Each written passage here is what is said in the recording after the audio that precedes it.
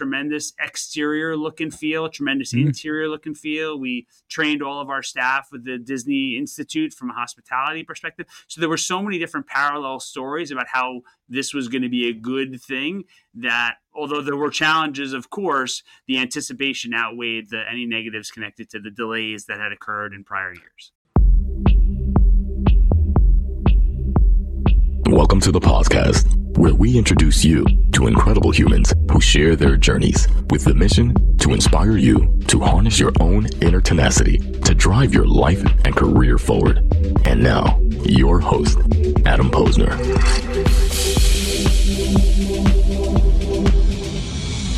Hey, everybody. Welcome back to the podcast. We're bringing the best and the brightest in the world of business, marketing, and personal growth to help you harness your inner tenacity and drive your career forward. We are recording the first show of 2024. Could air in February, could air in March, it doesn't matter. But I am excited to have my guest today, Andrew Schwartz. I've known him for almost 20 years. We were kind of just riffing on it. Former colleague, someone who I deeply respect and admire. Currently, he is the co-president of the New York region of the Howard Hughes Corp., where he leads a continued revitalization of Lower Manhattan's Seaport neighborhood with a focus on strategic partnerships and programming. And he's been there since 2015, previously serving as the EVP of Strategic Partnerships. And he spearheaded the company's partnership platforms, including the redevelopment of Pier 17's roof, which is pretty cool if anyone hadn't checked it out. And he has a pretty cool career, sports, entertainment. We're going to talk about all that. Our time together, it's serious. It's time working at Barclays, Devils, Islanders, Nets, all that kind of good stuff. So let's get to it. Andrew Schwartz, welcome to the podcast. Thank you, sir, for having me. Appreciate it. Good to see you. And nice to be on the screen here because I've watched plenty of the episodes and honored to be episode 300 and change here. 300 and change. Well, awesome, man. And it goes to longevity, and it's great. We were kind of riffing before I hit the record button. We've been at this game a while. We've been at this, and I need to say it's been incredible to watch your career trajectory, literally having a front row seat to it since the days it's serious. You've been focused, determined, and you've set a great example as a leader, as someone who truly is passionate about their career, who's focused and intentional. And I just want to say it's an honor to have you on the show and excited to unpack it. Yeah, I appreciate it. I think the intent around the career is probably where a lot of the questions that you ask and the answers that I give will end, because I think definitely there's been a purpose from start to soon to be finished, I guess. Soon to be finished. Is this guy retiring early here? Is this your forever? I'm gonna go off script here. Is this your forever job? You think it's your forever job? It's and I'm an honest person, and I'll tell anybody here who knows me knows that that's the case. So for a long time, I've had the career goal of being the president of an NHL franchise. And as I've built my career, the concept was how many different life and work experience can I garner over my 20, 30, 40 years before I get to that career goal to be the best president of an NHL franchise that I can be. When I left the Brooklyn Nets and got here, I wasn't really sure what to expect, but I've been here for 8.5 years, the longest job I've ever had. And it's definitely someplace that I could see myself I wouldn't publicly abandon the goal of being a president of an NHL franchise, but I have a really great spot here. And there are some exciting things on the horizon, which I'm sure we'll get to. It's so interesting, too, because when you look at companies these days, all these tech companies that are folding, I mean, Howard Hughes, for anybody who doesn't know can you just give us like that quick kind of boilerplate, what the company is all about, a little history lesson here? Because people know the name. They're like, Howard Hughes, isn't that guy, that eccentric guy? Didn't they make a movie about him? Yes. I wasn't asked to star in it, unfortunately. But yes, so we are at our core a real estate development company. We have 6 different regions around the country. Those regions are what are called MPCs, or master plan communities. And what we do is we have a very significant piece of land, thousands and thousands of acres of land. In the middle of that plot of land, we'll build some commercial and retail amenities right in the middle of the donut, if you will. Then we will go to home builders like KB or Toll Brothers, and we will sell the first ring around that commercial hole in the middle to the home builders for, let's say, $1 an acre. Then the Right. more people that move in, the more amenities that are needed in the middle. We'll build more amenities. Then the next ring of land sells for $2 an acre, and Right. so on and so forth. And it Makes could last sense. 40 or 50 years, that process.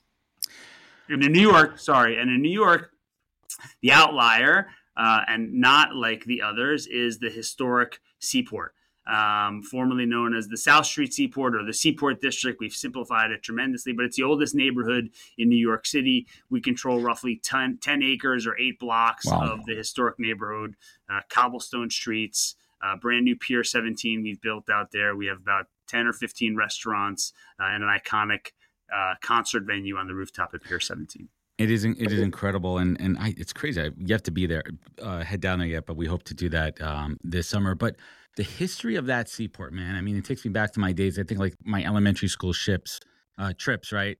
When they still have the boat there in the harbor. Yeah, there are Is that the two Nina, the boats. Pinta, the Santa Maria? It's one of those, right? It's Or the two out of the Boston Tea three. Party. Two Right? out One of the those three. boats. 2 out of 3. We've renamed them. It's the Waver Tree and the Ambrose. The Ambrose is the original lightship from New York Harbor. And could you still go down into it and Yeah, tow the boat? of course. Absolutely. Oh man, I'm having flashbacks. I'll have to check it down there. But let's hit the rewind button. I want to talk about the power of internships, and this is interesting. Our careers actually overlapped a few different times in a few different ways. When I was in college up in Buffalo, I interned for the Sabres. I interned for the Buffalo Sabres for 3 years, and we've had conversations about this.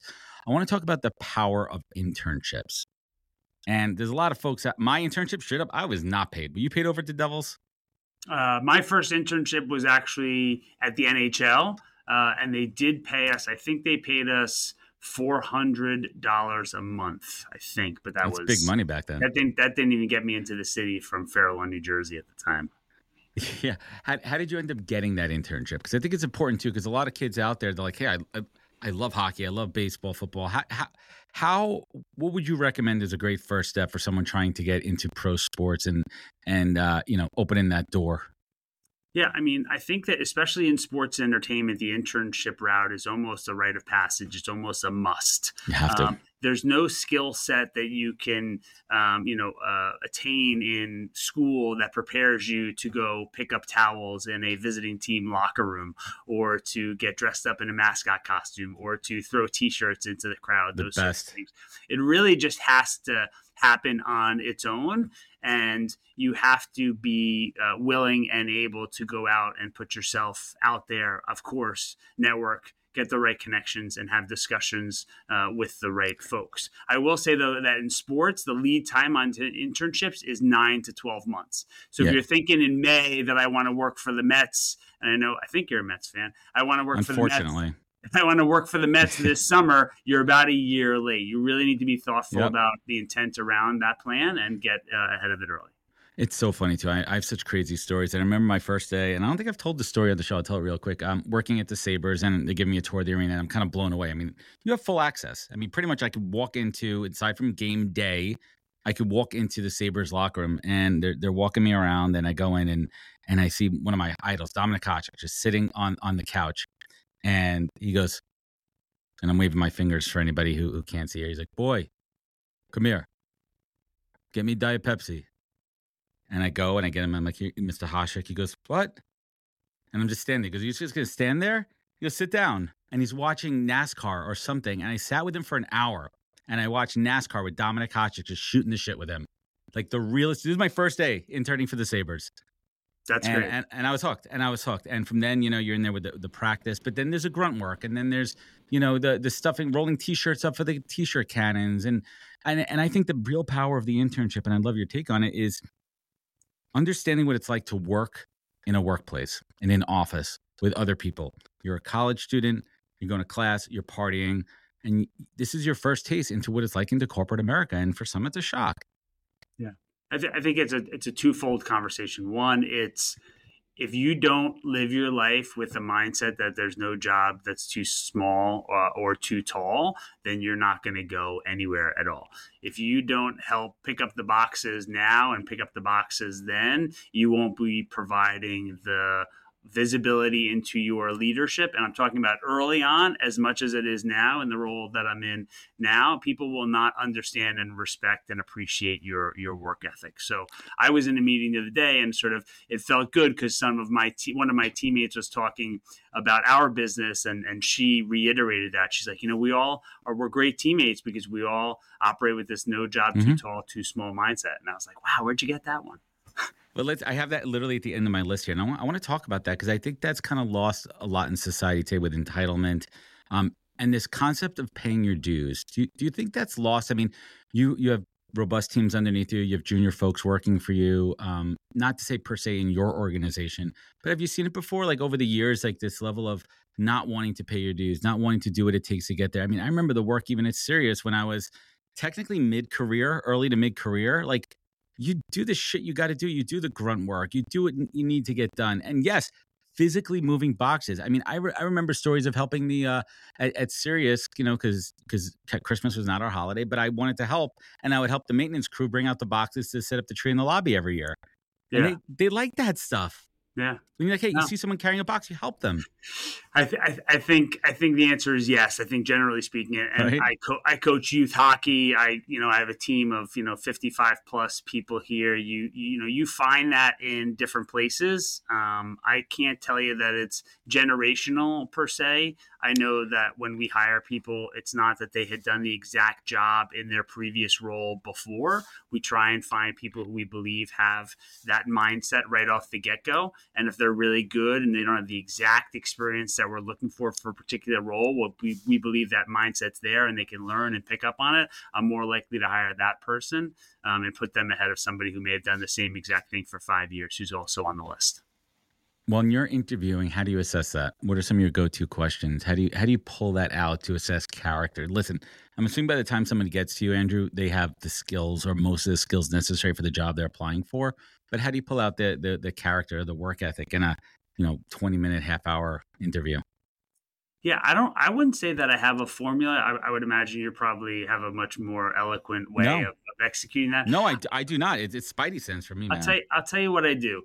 I always read resumes from the bottom up. I never start at the top. I think it's unfair to not understand the career journey and the path that they've taken to suggest that they're the right candidate right now. So the first thing, most resumes are very similar. It's like, tell me why you volunteer for Meals on Wheels. I want to know why that's important to you, because it's highly likely that the story is something to the effect of, my grandmother was in Jackson Heights, right? And she couldn't get out of the house, and people made a difference for her. And it's my goal to make a difference for the people who made, my grandmother a happy person. And then by the time I get to the top, I really don't care as much, because you're right. They've gotten to me because they've passed all the other tests. Now I just want to know what's inside.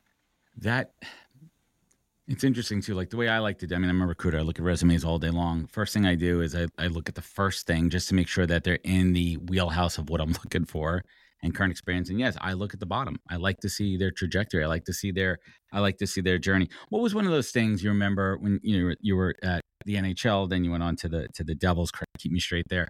Yeah. In those early jobs, maybe it was something that was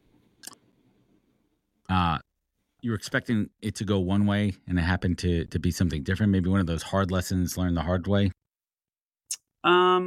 Did you open up your mouth? Did you open up your mouth at the wrong time, wrong place? We've all done that. No, I when I entered at the NHL, that was a short-term gig, as all internships are. It was for the 2001 All-Star Game, which was in Colorado. At the newly opened Pepsi Center at the time. It's since changed the name. I think it's called the Ball Center now. And I left the NHL and I was sitting at home and someone from the NHL called me and said, hey, I heard about a job that I think you'd be great for. And I'm like, okay, great. That's terrific. What is it? It's a coordinator of community relations at the New Jersey Devils. And I was like, wow, that sounds great. Like NHL club. I actually, in high school, I was the stick boy for the Devils in 95, 96. And you're a Devils fan, right? I'm an Islanders fan, but I think I get confused for a Devils fan more often than not, but that's okay. That's a shock. I thought you were a hardcore Devils fan. Big Islanders fan. But, good. Now we're friends. Now we're friends again. Good. So as long as we hate the Rangers, I'm cool with that. We're aligned. And So they the said, Flyers too. they Don't said, like the give Flyers. this guy a call. He works at the Devils now, and he'll tell you more about it. So I give this guy a call. His name is Glenn Adamo. He says, I said, I heard you have a job opening. Would love to talk to you about it. He says, I don't have a lot of time to meet, but if you want to tell me a little bit about yourself over the phone, that's great. And I said, well, stumbled a bit. Got my bearings and said that, I just finished up at the NHL. That's how I heard about this. Before this, I was at the University of Connecticut. And he said, whoa. You went to UConn? And I said, yeah. He goes, all right, can you come in today? So put on my dad's suit. Today. Hammered down Route 17 to the Continental Airlines Arena at the time and met with him about this community development job. What was not shared with me until really later on in the day, because he hired me on the spot, was that it was also the mascot job.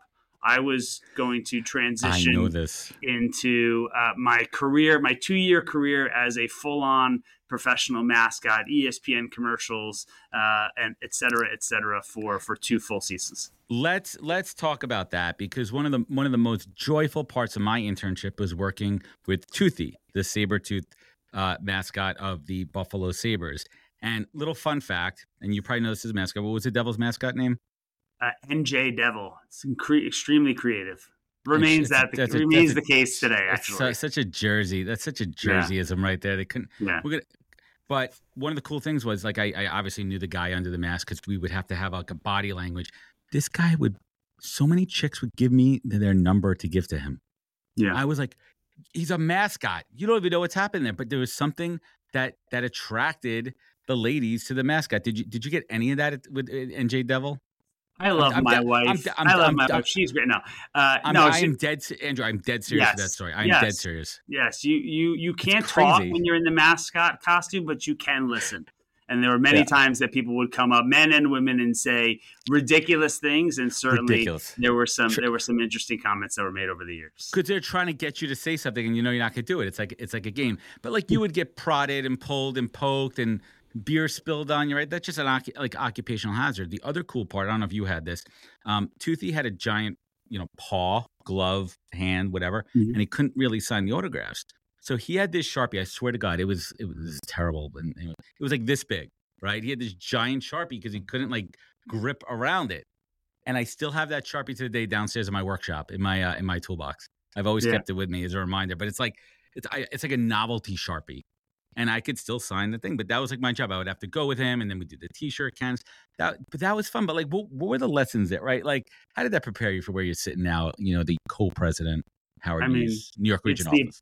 It's right? the epitome mascot of the president, right? Yeah, it's the epitome of no job too tall, too small. So you by the way, you want this job, you got to put on this 35-pound costume for 3.5 hours every night. You have to skate around the ice.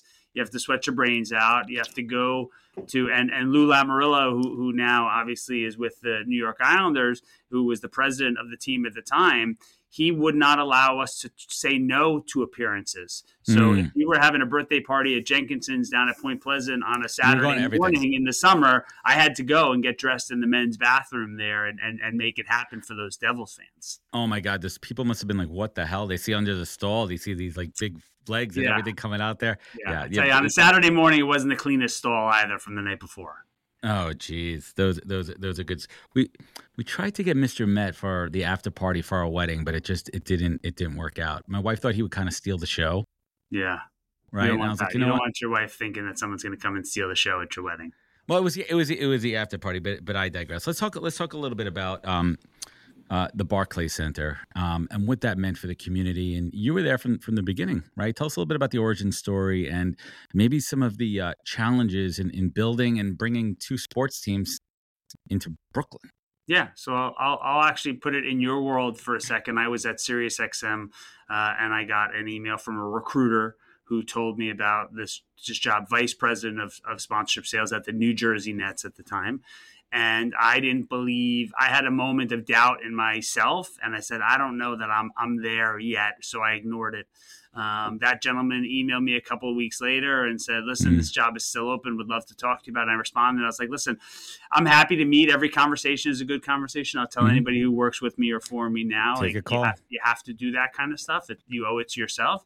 He's like, let me meet with you and tell you about it and put you in front of some people. So long story short, my career trajectory and path told a different story than all of those other ones who had literally had years and years of vice president of sponsorship sales experience. And the CEO of the Nets at the time, was the commissioner of the Big 12 now, believed in that story and took me on. Is that Brett? It was Brett. Yeah. And then I went to New Jersey, and it was the end of the season that year. So I got a couple of games under my belt, and then the lockout happened the next season where they didn't play until Christmas. So we had a truncated season on the back half in Newark. So basically played from Christmas to April. That was our last year in New Jersey, and it was a bit of a lame duck season, obviously, because everybody knew the team was leaving. It was a truncated season. The team was pretty, not terrible, but wasn't great. And then along with the other executive leaders, we were building along the way this parallel path to moving a professional sports team into the borough of Brooklyn, which is, I think, one of the top 10 largest cities in the United States if it weren't a part of the 5 boroughs of New York City. Gentlemen across the nation, I have an urgent message for you. This episode of the podcast is brought to you by Manscaped. The brand that took your balls to space is now launching them to the ultrasphere. Introducing the Lawn Mower 5.0 Ultra, featuring a new cutting-edge design and next-generation dual skin-safe blade heads for different shaves. It's pretty much a spaceship to take your boys downstairs to the next level. Join the 9 million men worldwide who trust Manscaped with the brand new Lawn Mower 5.0 Ultra by going to manscaped.com for 20% off plus free shipping when you use the code POZCAST, POZCAST. High tech for low places, that's Manscaped. And I got to tell you, since I got my hands on this pair of trimmers, my life downstairs has changed. My wife loves it, if you know what I mean. But let me tell you, this has made it so much easier to take care of what I need to do downstairs.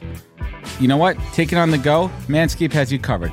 This puppy comes with a travel case and even a travel lock to avoid any accidental powering on or weird looks in the airport. Guys, check this out. Go to manscaped.com, get 20% off when you use the code POZCAST, plus free shipping. I'm telling you, your balls have been through enough. It's time to go ultra with Manscaped. Check it out. I mean, you're taking a fan base, and correct me, a history on this. Didn't the Nets start in Long Island? Yeah. Right. So what? Right, the mausoleum, which is 5 minutes away from where we're recording right now, that's a whole other story. What a fail! What a fail on so many levels. The Nassau Coliseum. They had the chance here to really build. Anyway, I digress. But you have a team that has its roots in Long Island. They move out. That was the ABA, right? When they were there, and then before went to the right. Yeah. Right. So then it goes. So, yep. Right. So then it goes out to Jersey. They build a fan base. Did it piss off a lot of people? They moved to Brooklyn? Yeah. I don't know that they had, they made back-to-back finals, I think, in the 2001, 2002 timeframe. I think they lost to the Spurs, and then they lost to the Lakers. And I think at that point in time, there was Kerry Kittles and Drazen Petrovic, and they had a fan base, but I don't know that there was any superpower caliber player that had brought them to any far-reaching, top ranks in the NBA. And actually, the team moved to Newark in part to start to get the New York City corporate season ticket base used to getting on the train and going to Newark to where Prudential Center is, because in a year or 2 years' time, they were just going to get on the subway from Manhattan and just go to Brooklyn. So they got them accustomed to being on mass transit versus you had to get in your car to go to the Meadowlands. So what? I mean, I thought it was a slam dunk, pun intended, going to Brooklyn. I thought that the neighborhood was primed for it. I mean, yes, you're battling a Nick City, right? But how did you? I mean, what was? I forgot what the tagline was. Welcome Brooklyn or something. There was something. Hello Brooklyn. Hello done Brooklyn. By the world famous marketer Elisa Padilla. And what were what were those early challenges? Yeah, I mean, there was such a desire. Yeah, there was such a desire and an excitement to bring the team to town. Bruce Ratner was a Brooklynite, and he owned the team at the time before selling it to Mikhail Prokhorov, the Russian oligarch. Jay-Z was a quote-unquote owner. Percentages have been often debated in the news and on social media, but he had a seat at the table. And Jay is a Brooklynite. You can't get more iconic than Jay-Z. And the black and white colorway was the first true black and white colorway in professional sports, and Bold. it was a defining moment. And the launch campaign was really successful. We were bringing tremendous amount of jobs to Brooklyn. It was at the corner of Atlantic and Flatbush. The mall was already there. Beautiful arena. Beautiful. Tremendous exterior look and feel, tremendous interior look and feel. We trained all of our staff with the Disney Institute from a hospitality perspective. So there were so many different parallel stories about how this was going to be a good thing that, although there were challenges, of course, the anticipation outweighed any negatives connected to the delays that had occurred in prior years. And the whole, correct me if I'm wrong, keep me straight on the timeline here. When did they start to introduce the one-off third jerseys, right? The custom design from the folks in the city. I don't know the answer to that. Oh, I thought that was during that was. It may have been, but I can't give you an exact timeline. I mean, we had some merchandise folks, gentleman by the name of Tyrell Kirkham, who just pushed the limit. Yeah, that's you introduced me to him. I had him on my show. He's awesome, and now he's some crazy big job. What's he doing now? Big 12. He's also at the Big 12 with former CEO President, right? Brooklyn Nets, Brett Yormark. Yeah, what a good dude. We had a great conversation, and thank you again for. But it's not all that glitters is gold. Some challenges with bringing the Islanders over, because the Islanders, as you know, that fan base, we are savages. Savage, grimy Long Islanders. And we're like, we got to go to Brooklyn. And to be honest, it wasn't the best arena for hockey. Correct me if I'm wrong. The scoreboard wasn't centered. It wasn't set up right for hockey. One of the end zones was, it wasn't, the players didn't really love it from what I heard. Yeah, so I mean, grimy Long Islander. I mean, that sounds like you're talking about somebody from New Jersey, but I understand the point. No, we have a lot of similarities. As much as we talk shit about the Jerseyites, there's a lot of similarities, and I think the Long Islanders are a little bit grimier, to tell you the truth. Okay, well, coaching youth hockey now, I could tell you that we play the Long Island teams. It's a tough crowd there. How old are the kids you're coaching? They are 12 years old. You're definitely playing against my friend's kids there in the Junior Islanders. We'll talk about that offline. My buddy's kids are playing. They're like, these kids have crazy hockey here. They're 12 years old. They're 5 a.m. Like, they're awesome. My friends' dads are out there schlepping them out. It's like, this is good stuff. Yeah. So back to the Islanders. That is my life. Yeah. So the building was built for basketball. Unequivocally was a basketball built building. And the reason they did that was because they wanted to put more permanent seats closer to the court as possible, so that they can stretch the lower bowl and then have the appropriate suites that felt closer to. And while it had a rink underneath it, the eventual goal was, if it works out, great, but it doesn't need to be a priority, because the priority is for basketball. And yes, when we brought the Islanders in, there were some challenges, because a rink is 200 by 80 versus 94 by 50. The scoreboard was in a certain spot for the dimensions of a basketball rink and a basketball court, and a hockey rink didn't exactly fit. And yes, on one side, I think it was the south side, it's open. The roof, it was like the stands, right? And the stands the upper deck couldn't see the entire way. You couldn't see the close zone, if you will, the close defensive zone, depending on who was where. But yes. And it was tough too. I mean, you're talking about a fan base that didn't really embrace it. Yes. The Long Island Islanders fan base didn't. We did a lot of work with the Long Island Railroad. Ownership they didn't want to come on in. The railroad. We put the players on the railroad to have them come to the game. It's easy. I have no problem going to Barclays. The train station is a minute from where I'm standing right now, and I don't mind going to Barclays. But people did. They like the tailgating. They like the element of driving there, and a lot of them driving drunk home, but you don't want that, right? But the train, you built up a campaign with the train. What was one of those big lessons learned from the whole Islanders migration? I think that what doesn't break you makes you stronger, kind of a thing. I think that we wanted it to work, but what happened in the end is we bought Nassau Coliseum. the Mikhail Prokhorov and Onexum holding group. We bought Nassau Coliseum. We put $160 million into it, and we actually found a way to put the Islanders back there, albeit for a short period of time. A very important time in the trajectory of the team, because they made the playoffs and the fan base was just absolutely rabid. The barn was rocking. Yeah. So I guess whatever's old is new again to some extent is the lesson learned there. We're able to put them back in the place that they had come from, and albeit they've departed since then. But for our win in that moment, we were able to buy another arena, put 160 plus million, and move a team back to where they belong. Well, you can't put lipstick on a pig. It's still Nassau Coliseum at the end of the day, even though it's a big shiny thing, the bean right now. Now it is. It's good. Have you been out to UBS Arena yet? I have on probably a dozen occasions. Awesome. I love it. There's it's kind of my wife's law firm has a suite there, so I've been to a bunch of the Islander games there, and it's a lot of fun. The sight lines are great. It's kind of understated. Like, it's $1 billion arena. It's a beautiful building, but there's something understated that kind of fits in, because Barclays is loud. Barclays is Brooklyn. Barclays is black and white, shiny, glossy, in your face. UBS, they built it for the fans and for the community. What do you think of the arena there? Yeah, I think a lot of brick on the outside looks like it should fit in there, especially next to the racetrack. I think that the Islanders colorway, the orange and blue, it's tough to design a beautiful modern looking arena with that color scheme. But they've done a really good job. The concourses are nice and wide. The concession stands are easy to find. They've built those pockets of F&B areas so people are not in the way and the lines don't cause an issue with the fans who are walking around trying to get to the merchandise store. The stuff that they've done with the Isles Lab, which is their merchandise line cool there, stuff. and the team store is all great, top notch.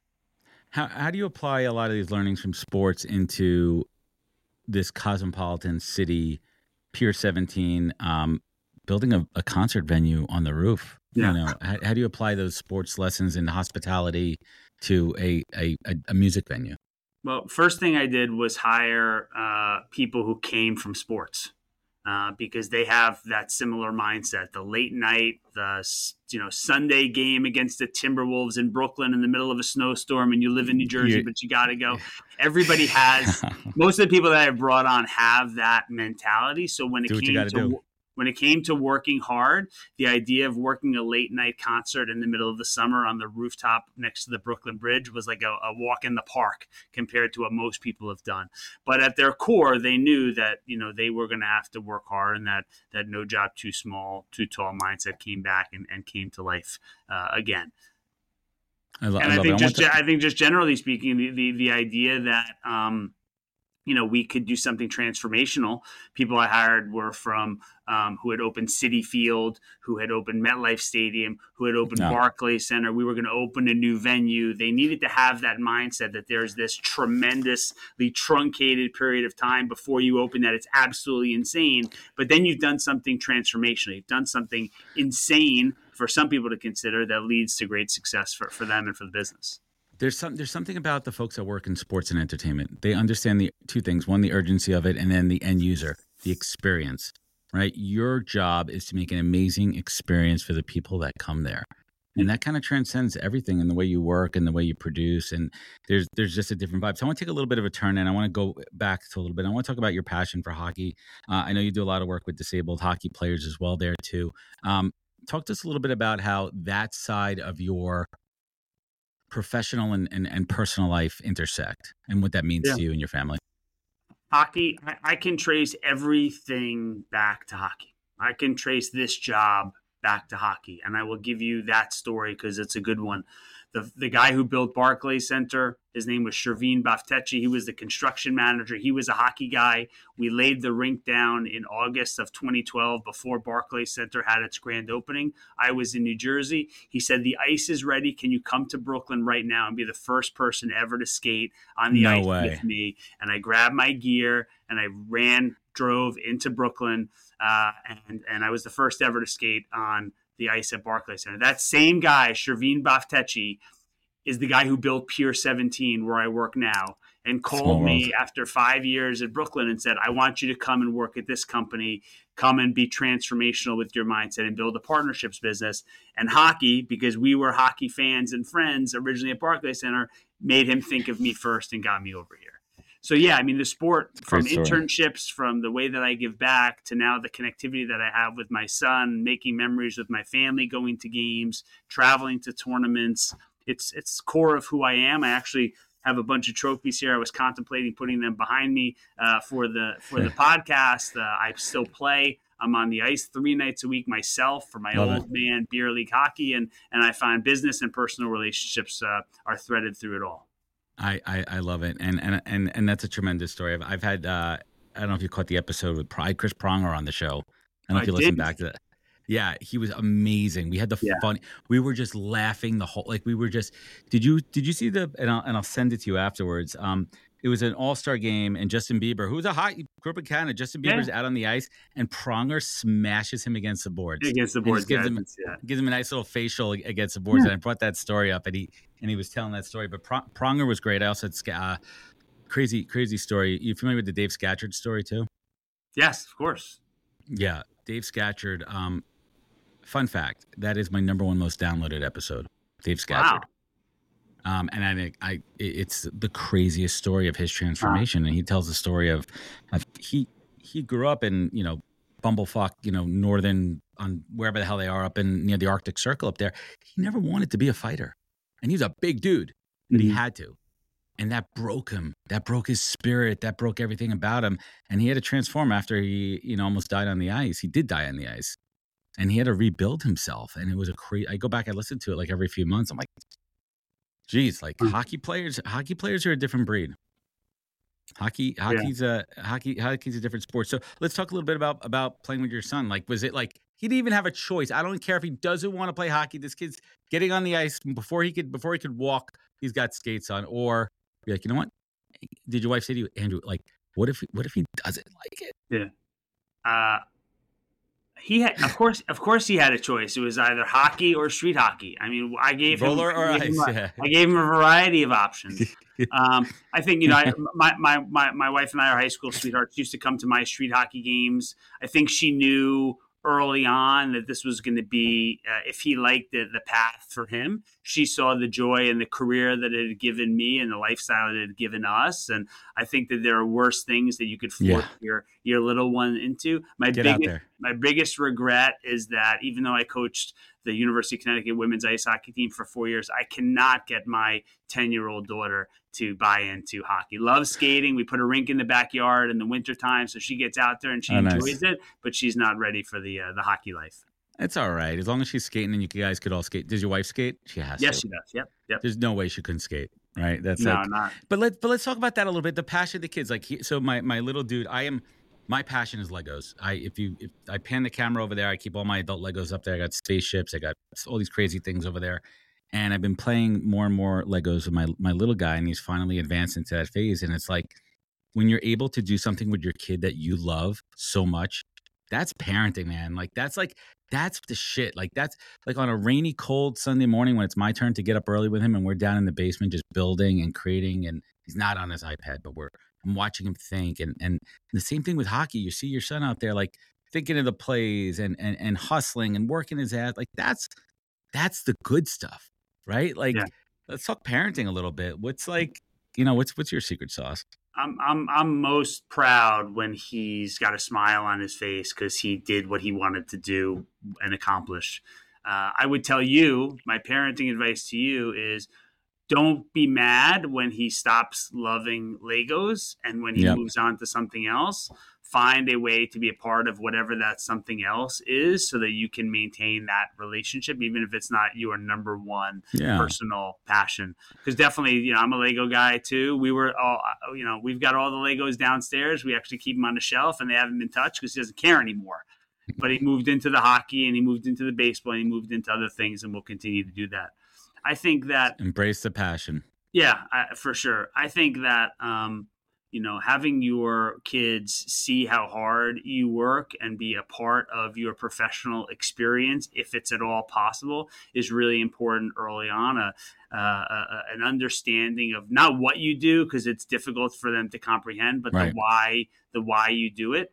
And I'm not talking about for dollars and cents, but you do it because daddy leaves for work in the morning, gives you a hug. He's like, yeah, if you love what you do, it's like, yeah, I'm going to work. It's like, do you have to leave now? It's like, I don't have to leave now, but I have to leave now because, I got something really important. I'm really excited that I'm working on it. And then they start to understand that, schoolwork and adult work and those sorts of things, you kind of have to do it. But if you find the passion in it, and it's tough now because he's 12 and he's in middle school and he's got homework and you got to, be all over him to get it done. You got to explain to him, like, there's a purpose here. And I promise you, if you want to be happy and excited to go to work when you're an adult, the extra 5% you put in now is going to really, really pay off. Life will be easier if you put in the work now. Amen. I love it. And the cool part with this show is my daughter's been on a total of 5 or 6 times. I do the wrap-up show, end of year wrap-up show with every year, and it's like a time capsule for us. She's a little broadcaster too. She has her TikTok channel. She's doing her stuff there.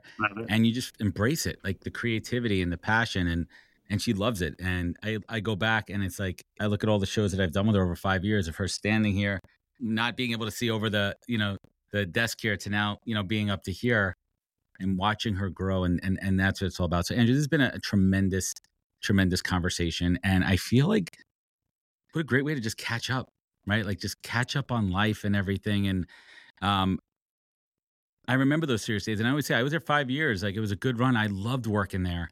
And one of the lessons that my number one lesson from working at Sirius, remember it was my first day there, and Debbie Schwartz. Remember Debbie? Debbie was my boss. And the first thing she did, she took me around all the way up to the executive floor, made the rounds, literally sticking her head in Mel's office when Mel was there. Like the what's her name is now Jen is now the CEO, yeah. Yep. Right? Like the secretaries, the receptionist, the maintenance, the mailroom. She introduced me to everybody. And she said, the most important thing is that you know as many people in the company as possible, and you treat them well and you treat them with respect, and they will help you when you need it. And that was one of the key lessons that I learned from Debbie, and I took with me wherever I went, was just to make sure that I really got to know it. And I mean, listen, there's a lot of people where you work, but like, I bet you're that type of, I bet you walk in and you know most of the people in there. I know everybody. Trust me, I know everybody. And the way that I operate is I'm at my desk about 25% of the day.